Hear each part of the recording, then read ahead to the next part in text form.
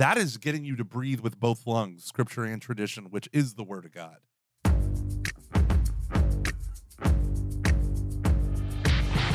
Welcome, ladies and gentlemen, to EKSB, Every Knee Shall Bow, your weekly Catholic podcast on evangelization. I'm Mike Gomer Gormley, and I'm joined, as always, by Dave, too hot to handle, too cold to hold, Van Vickle. How are you doing today, Dave? How long do you have that one ready?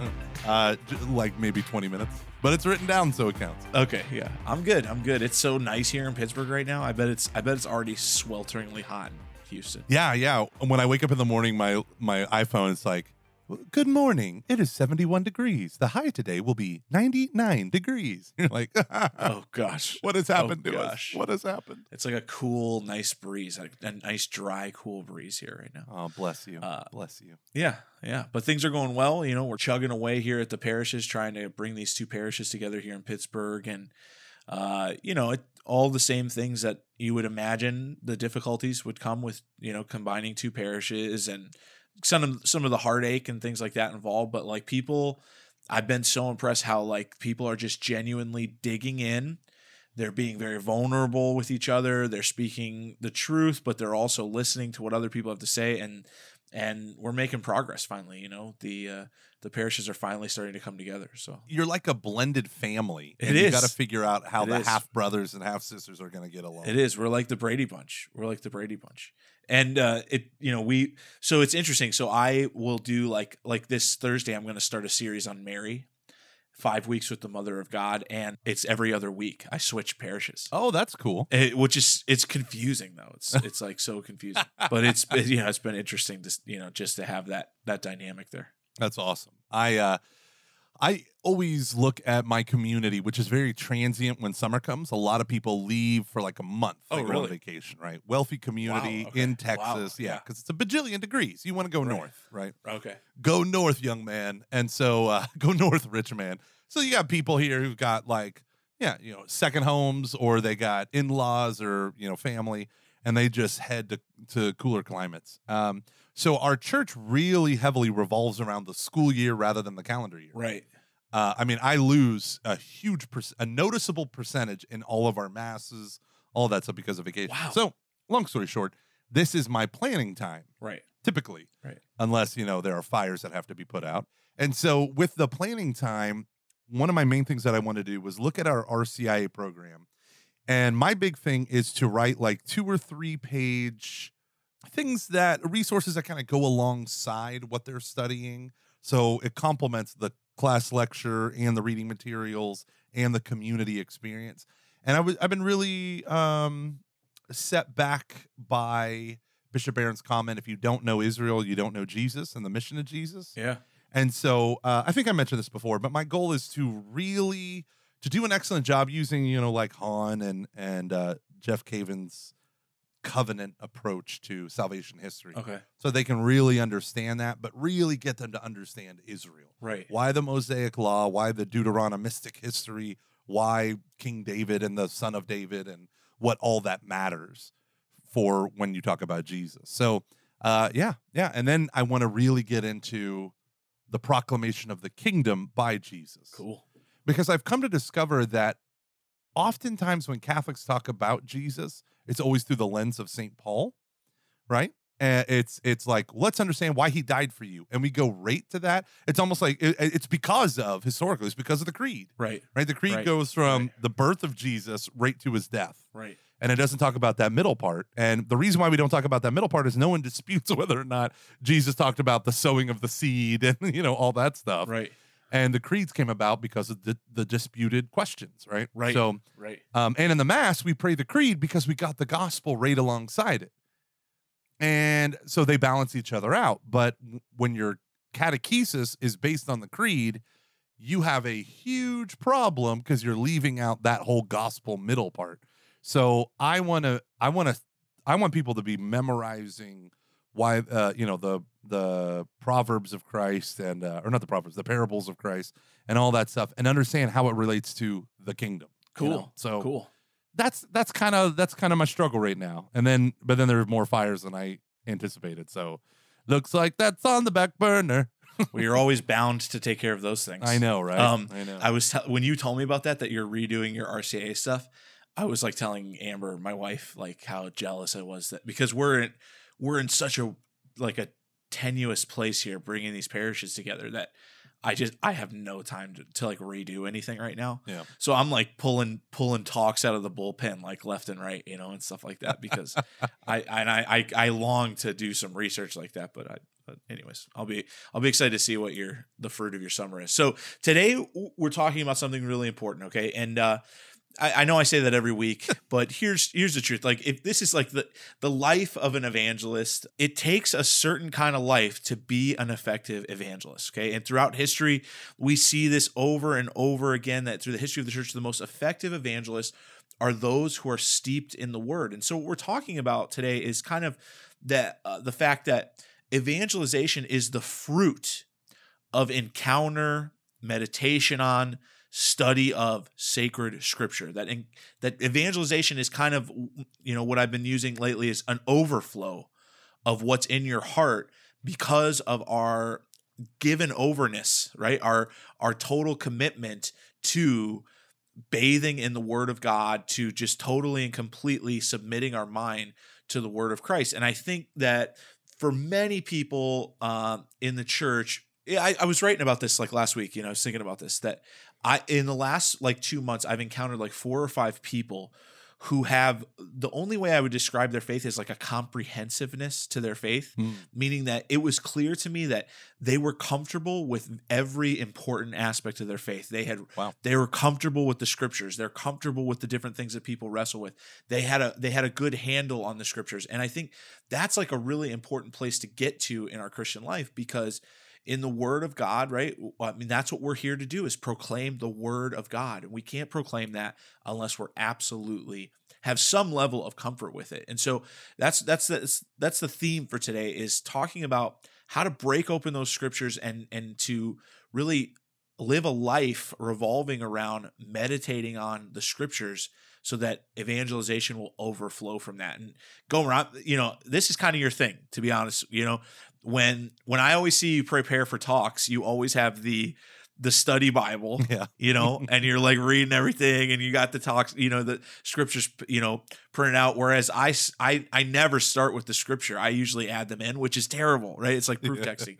But I go with like, I'll try and find a story that, that reflects my point, and then I'll go back and, add the scriptures in. But really, this is the way it should be. It's just expounding on the scriptures in daily life, not just for the next talk or the next conversation you're going to have, but expounding on the scriptures in daily life so that they can take fruit in our apostolate. Yeah. The biggest problem that I have with Catholic talks is they are constructed thematically, right? Which is fine. Yeah. And then people take great. Go ahead. Rip apart. Yeah. Said. So the greatest thing I have with Dave's talks, Dave, too hot to handle, too cold to hold talks, is. No, you see this all the time. They spend so much time crafting the narrative story of, whether it's sharing their own story, their own testimony, or honestly, just sharing a funny story in order to establish rapport and that all that is important. I tell people all the time, if you're going to do evangelization in a group setting, you need to study comedians just as much as theology, because the temperature of the room matters, right? And how you make people feel matters. People disagree with me all the time, but well, that's who they hire, though. That's what they want, right? And so what ends up happening is you have these people who give like a 20-minute funny story, a 2-minute bridge, and then a 5 or 6 minute Jesus lesson with some proof text scripture thrown in. So I hate, as a speaker, I don't know if you're the same way. I hate it when people say like, just talk about what you love to talk about. Like, you can talk about whatever you want. I don't want to talk about whatever I want, because that's my mission. That's not your mission. You're hiring me to help your mission. Right. Like, I view myself as an outside speaker as merely a catalyst to your mission. So yeah, I have some talks that I do and I have stuff like that. But if you're like, we're really struggling with the idea of Mary and how to put her in our like appropriate Catholic context to correct misunderstandings, abuses, weird devotional things that crop up, and all this stuff. But how do we make Mary the center of evangelization, mother of the church, whatever? And so when you start to go through this, what I do is I take the theme and then I look for the scriptural narrative around it, and then base my talk on where the scripture develops with the theme. Because scriptures will talk about a bajillion different things. So the idea is if I can walk you through 10 verses of scripture with how it applies to this theme or situation, I feel like I've let the word of God speak, not just Michael Gormley. And that's speak. the power. Right. And I do all the things, right? Right. You establish rapport and all that stuff. But the idea, like you kind of hinted at it, where you said it steps away from proof text. Right. The danger of proof texting is when you take a scripture from its context, you wrench it out of that in order just to back up your point. Sometimes the ability to proof text is necessary, like because it shows that you know what you're talking about. Like, oh, in Matthew, blah, blah, blah, it says this. But the idea is I don't just want to quote to you Matthew 16, you are Peter, and on this rock I will build my church. Right. I want to talk about how the kingdom of David anticipated the church kingdom and what Christ did. So you develop these themes within scripture so that people see the narrative thread running across, how it applies to that particular thing, right? And so you can't do that unless you're reading scripture. No, and regularly reading it, right? Yeah. That's one of the biggest issues is that people often spiritually and academically prepare for whatever their next retreat or talk is, which obviously we're all going to do. Yeah. But that is going to show kind of a shallowness, to that. Whereas you can see the depth of people who are regularly diving into the scriptures, and then we're getting the fruit of maybe years and years of that. Yeah, I always remind people that when I used to do some trainings for Life Teen when they would come to the Houston area, and you'd have these youth ministers and core members, and I always tell them this: every word of scripture is anointed. It already is. It's already inspired, inerrant, and infallible. But not every word of Michael Gormley is anointed by God. So the best thing I can do is mediate to them the scriptures and step back and let the word have its way in their hearts. Let them wrestle with it. But I can't do that unless I'm reading it, studying it, and praying it. I always use those things like in triple effect, right? What's the difference between reading and studying? Reading is you're going through, you're identifying with the story, you're becoming competent in the story that each part is telling.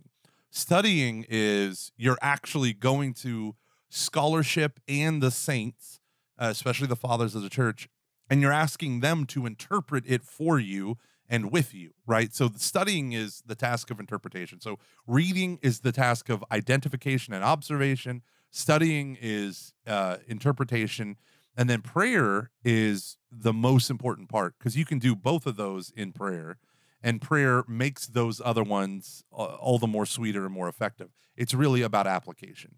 And when you step back and you stop proof texting, you can actually let your talk, like let's say you're asked to give a talk on, chastity or something. You can let the scripture verses move you in a way that just your words alone couldn't.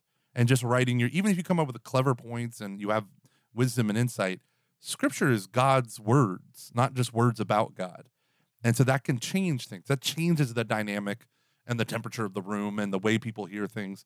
But the problem is in Catholic circles, we will paraphrase a verse or two in a horrible way, in a way that bends it to our argument. Right. Oh, I do it all the time. I do it all the time. It's terrible. I was about to say I do too, but I did maybe. I used to do this stuff all. Yeah. Like as a youth minister, you're trained to I know the catechetics. Yeah. I don't necessarily know the scripture. So I'll be like, oh yeah, like when St. Paul talks about, you throw something out there that's paraphrased. But the idea is your meditation it's awesome when a talk is a meditation and when that meditation is the fruit of reading, prayer, and study. Right. And so that's what I want evangelists to understand. Like, why let your words or philosophers and theologians have the final say? You can step back and let God's word win the day. So, there's a great phrase. I think it might have been the Baptist Charles Spurgeon who said it, but it's like defending sacred scripture is like you're at a zoo and you have a caged lion and you're defending the lion. Just open up the cage and the lion will defend itself. And I really do feel like in a lot of ways, now there are some prejudices that certain audiences will have. The new atheist, young adult, high school student audience, you need to prepare them for receiving the word. But yeah, I mean, open the cage, man. Let it out. Yeah. It's funny, like so many times when I've prepared talks and then like I'll find like the best verse, for the talk. Mhm. And then later on I'll go and read it and be like, oh, that didn't mean anything what I had, used it for. It's terrible. You feel like such an idiot. But Yeah. but one of the things that I do is, and I think like I'd love to get your take on this is I have regular ways that I'm continually going deeper into the word. So like I really heavily rely on like the Navarre Bible commentaries. I use, and don't kill me here, but I use a lot of Barclay's Bible commentaries. Okay. Yeah. Which, Barclay, for those of you who don't know out there, has phenomenal Bible commentaries, but he's a Protestant, one of our Protestant brothers. And I think he denies like miracles. I think he doesn't believe in miracles or something like that. Yeah, I think he's a secessionist. Yeah. So, The Spirit has he has a lot of, and I think Fulton Sheen was the one who said that, there's just as many mistakes in Catholic commentaries on Scripture as there are in Barclays. So I started using that. I always. Oh, that's right. That's the one that Sheen recommended. That's right. He did. Right, and you can tell if you know Barclay's Bible commentaries and then you listen to Sheen. You're like, oh, you took a lot from him. But so I use those regularly. I also use very regularly the fathers of the church. So that's one of the first things I do when I'm reading scripture is I figure out what the fathers of the church said about that scripture. Because I wanna think with the church on that standpoint and see what the boundaries are. And what you'll find is that you might think that limits what your meditation or it limits your study.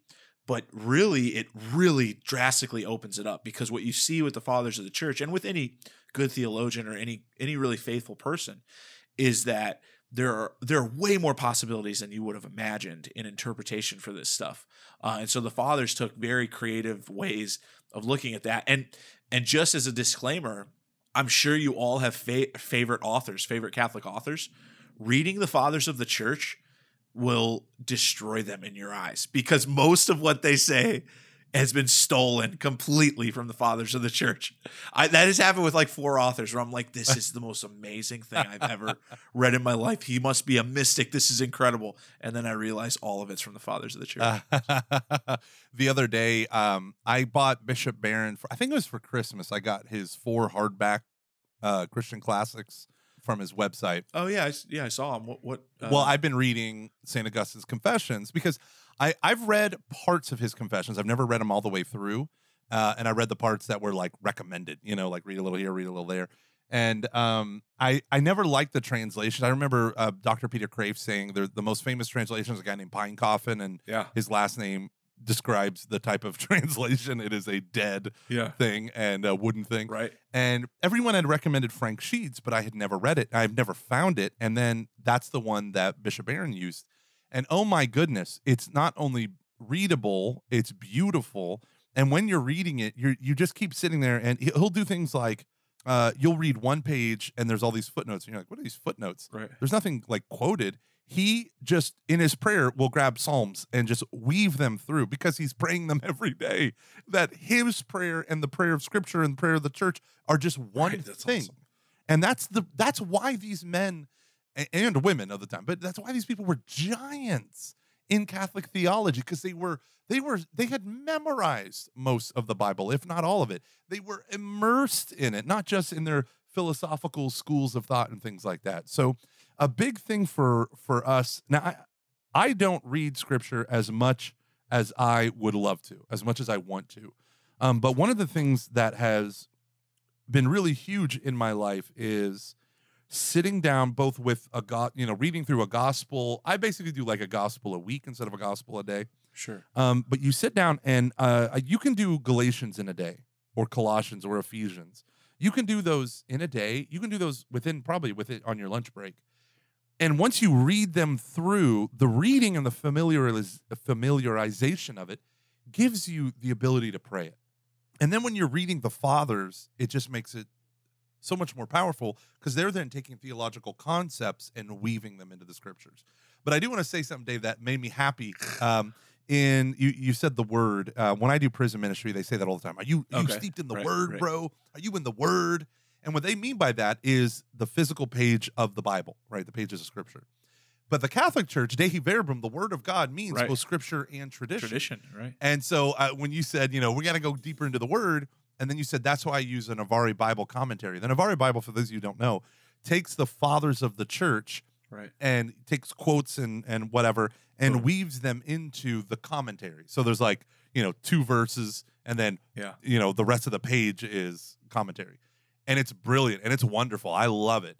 It's not academic analysis, even though I think the fathers of the church nailed it in Right. a lot of ways. But that is getting you to breathe with both lungs, scripture and tradition, which is the word of God. You're reading it from the heart of the church. And that is one of the best ways to prepare for a talk ever. Yeah, and you can do the same thing with the catechism, right? You read a topic, and then you look up all the verses that are used, and I promise you'll be surprised the verses that the church uses to work in that specific topic, because again, we continually limit Scripture, whereas when you're steeped in Scripture, it continually opens up to us. It continually opens up. Absolutely. So for those of you who are preparing, let me just give you a practical, for instance, in how I do this stuff. Yeah. So I'm a speaker for the Steubenville Youth Conferences. I had a massive conversion at the Steubenville Youth Conferences when I was younger.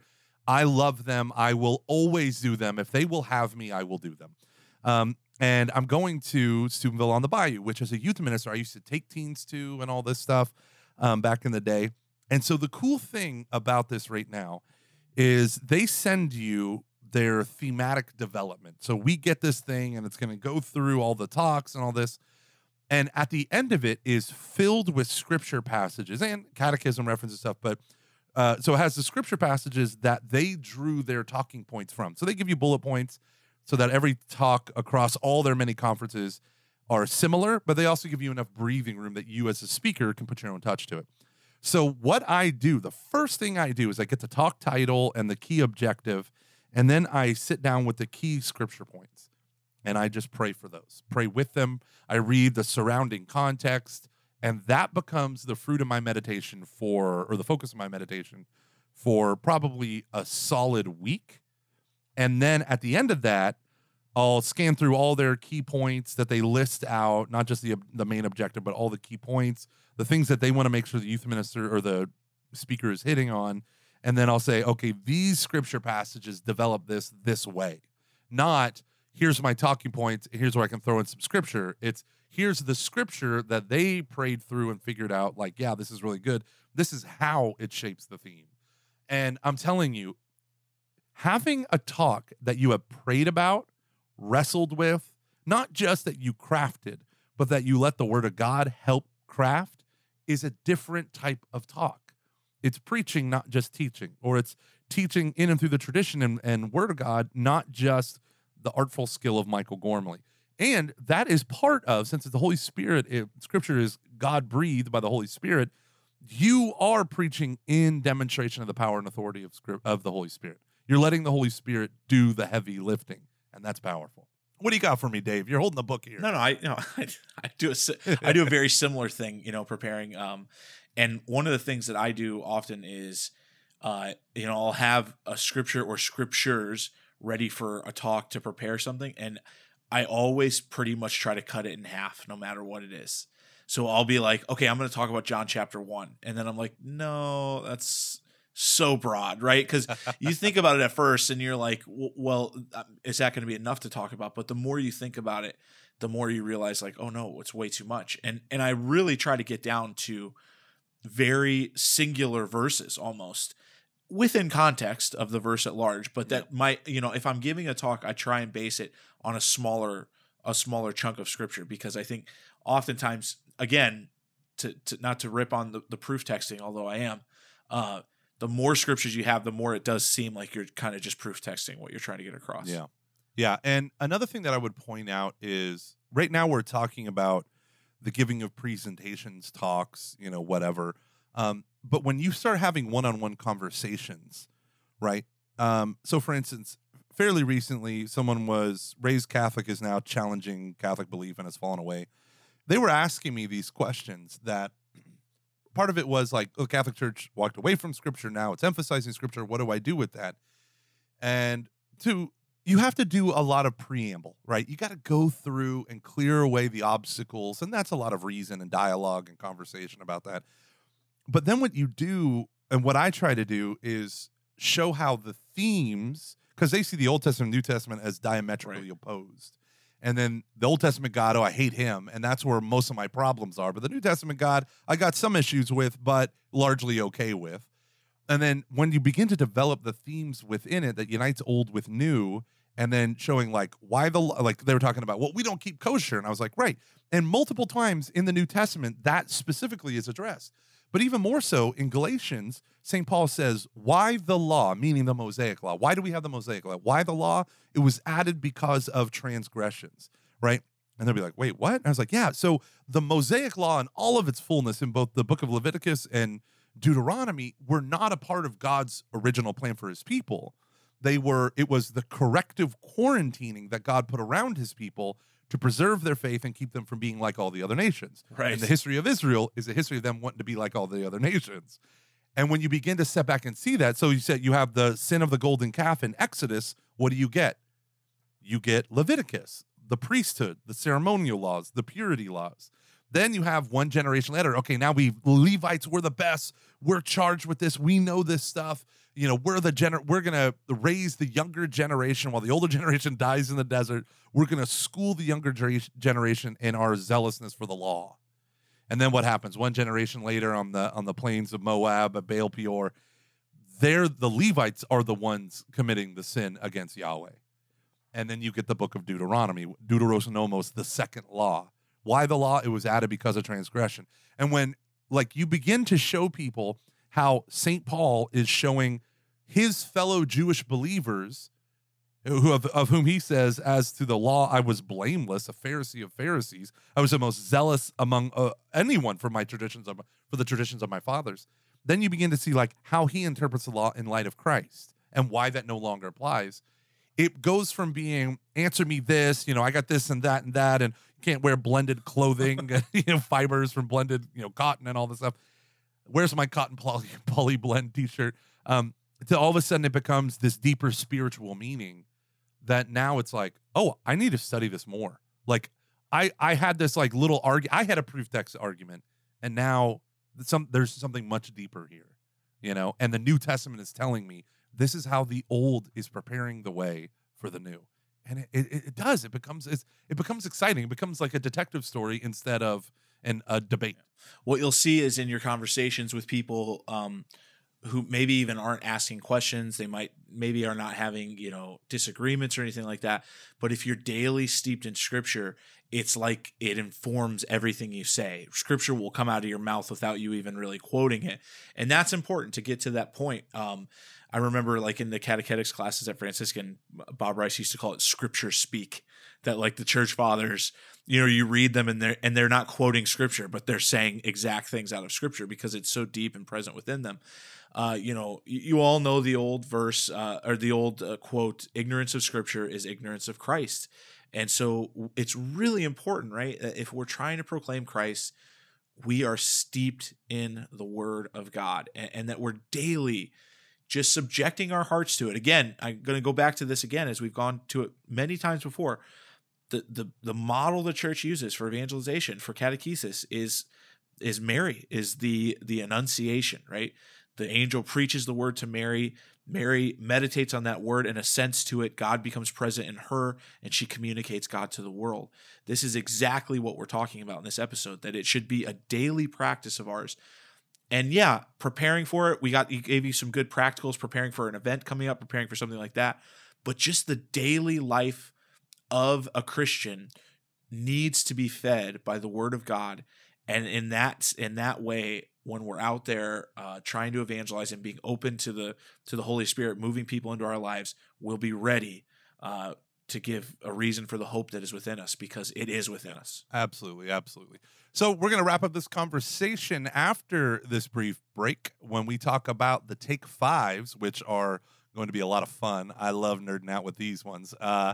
And when we come back, I want to encourage you. Listen, we have received a ton of emails lately. Oh my gosh, so many emails. And they're great because we're running out of show ideas. But no, one of the cool things I want to report is, last week's episode on evangelizing atheists and atheism in a Catholic school context, the woman who wrote back saying, "Oh my goodness, the prayer that we were praying together was the Memorare, and that's what you recommended your audience to do." So listen, keep praying for the conversion of the students and the hearts of these students in this Catholic school. A Memorare a day keeps the devil away. So send us your email at eksb at ascensionpress.com or every knee shall bow at ascensionpress.com. Try those. If a couple people said it got bounced back. I don't know why, but just double check that at ascensionpress.com. And we would love to talk about it on an upcoming show. Also, please rate and review us on iTunes. Nothing gets the word out about the show more. And, you can pay us the highest compliment of sharing an episode with someone at your parish, with your pastor. Nothing that we do here is meant to call out, shame, humiliate Catholics who aren't evangelizing. This is clergy approved, right? This is clergy approved. So we'll talk more right after the break.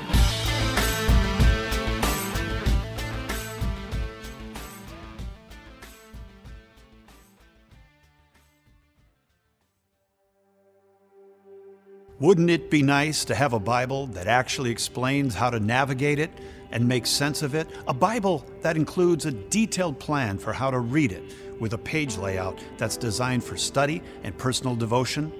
Now, for the first time ever, there is a Catholic Bible that does just that. A Bible that incorporates the same color-coded learning system that has proven so effective in the Great Adventure studies. I have had the privilege of working with some of the most talented biblical scholars of our day, Mary Healy, Andrew Swafford, and Peter Williamson, to create the Great Adventure Catholic Bible. This Bible makes the complex simple as it guides you through the narrative woven throughout salvation history. The translation is the Revised Standard Version, Second Catholic Edition, an elegant, accurate, and modern Catholic translation. The Great Adventure Catholic Bible is perfect for your personal devotion and Bible study, or as a gift for friends and family. If you want to understand sacred scripture and be transformed by the Word of God, then this is the Bible for you. Pick up your copy at ascensionpress.com.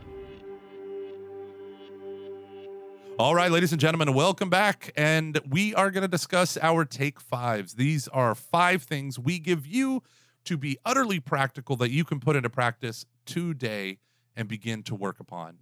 Dave is going to get us kick-started.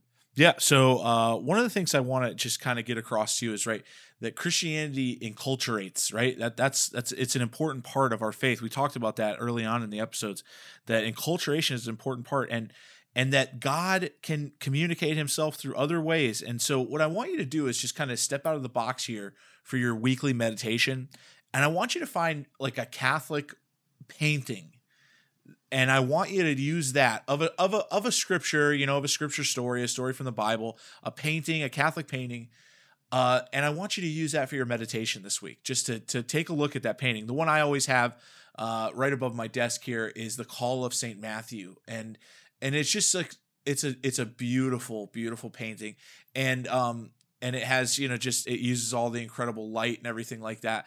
And it's a wonderful thing. And I sit here all the time and I meditate on that simple scripture verse of the Call of Matthew, which is just a few lines, but this entire painting speaks so much more than that. So find a painting of a scripture story that you can meditate on this week.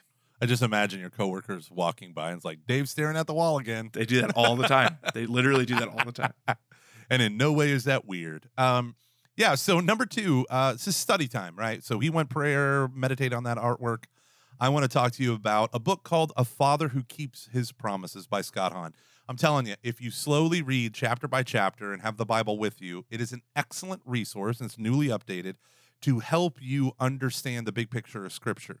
He talks about covenant theology, but by breaking it down into its smaller covenants, he walks you through the history of each of those covenants, and you begin to see not only how it applies to my life, but how the old is revealed in the new and the new is concealed in the old. And by doing this and seeing this and walking through this, when you start studying scripture on your own and reading it and praying through it, it connects you immediately to the broader story.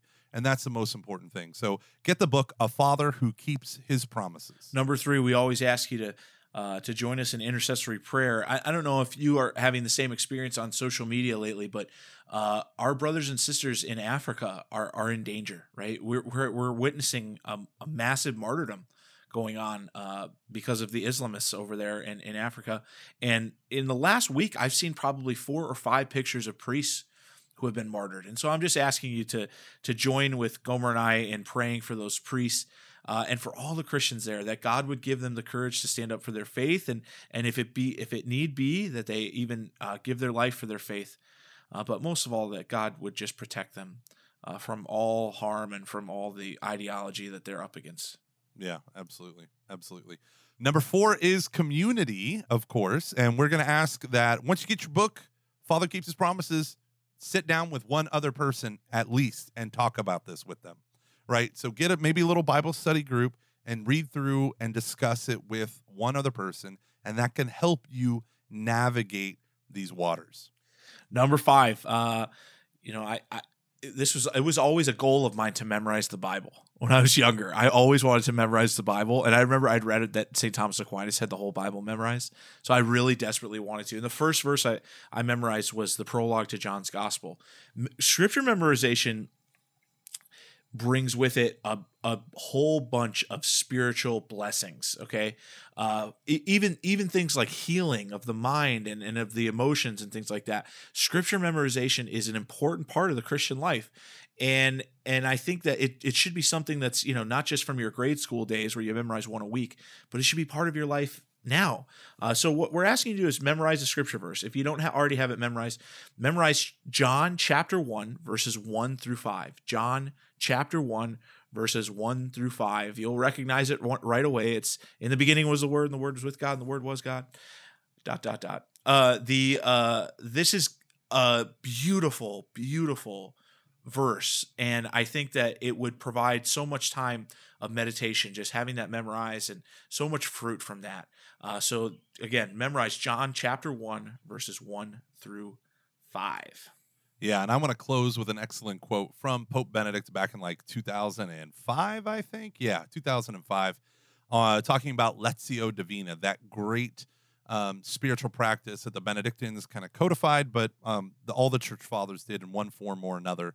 Lectio Divina is a way of praying through Scripture. So he said this: assiduous reading of sacred Scripture, accompanied by prayer, makes that intimate dialogue possible in which, through reading, one hears God speaking, and through prayer, one responds with a confident opening of the heart. If this practice is promoted with efficacy, I am convinced that it will produce a new spiritual springtime in the church.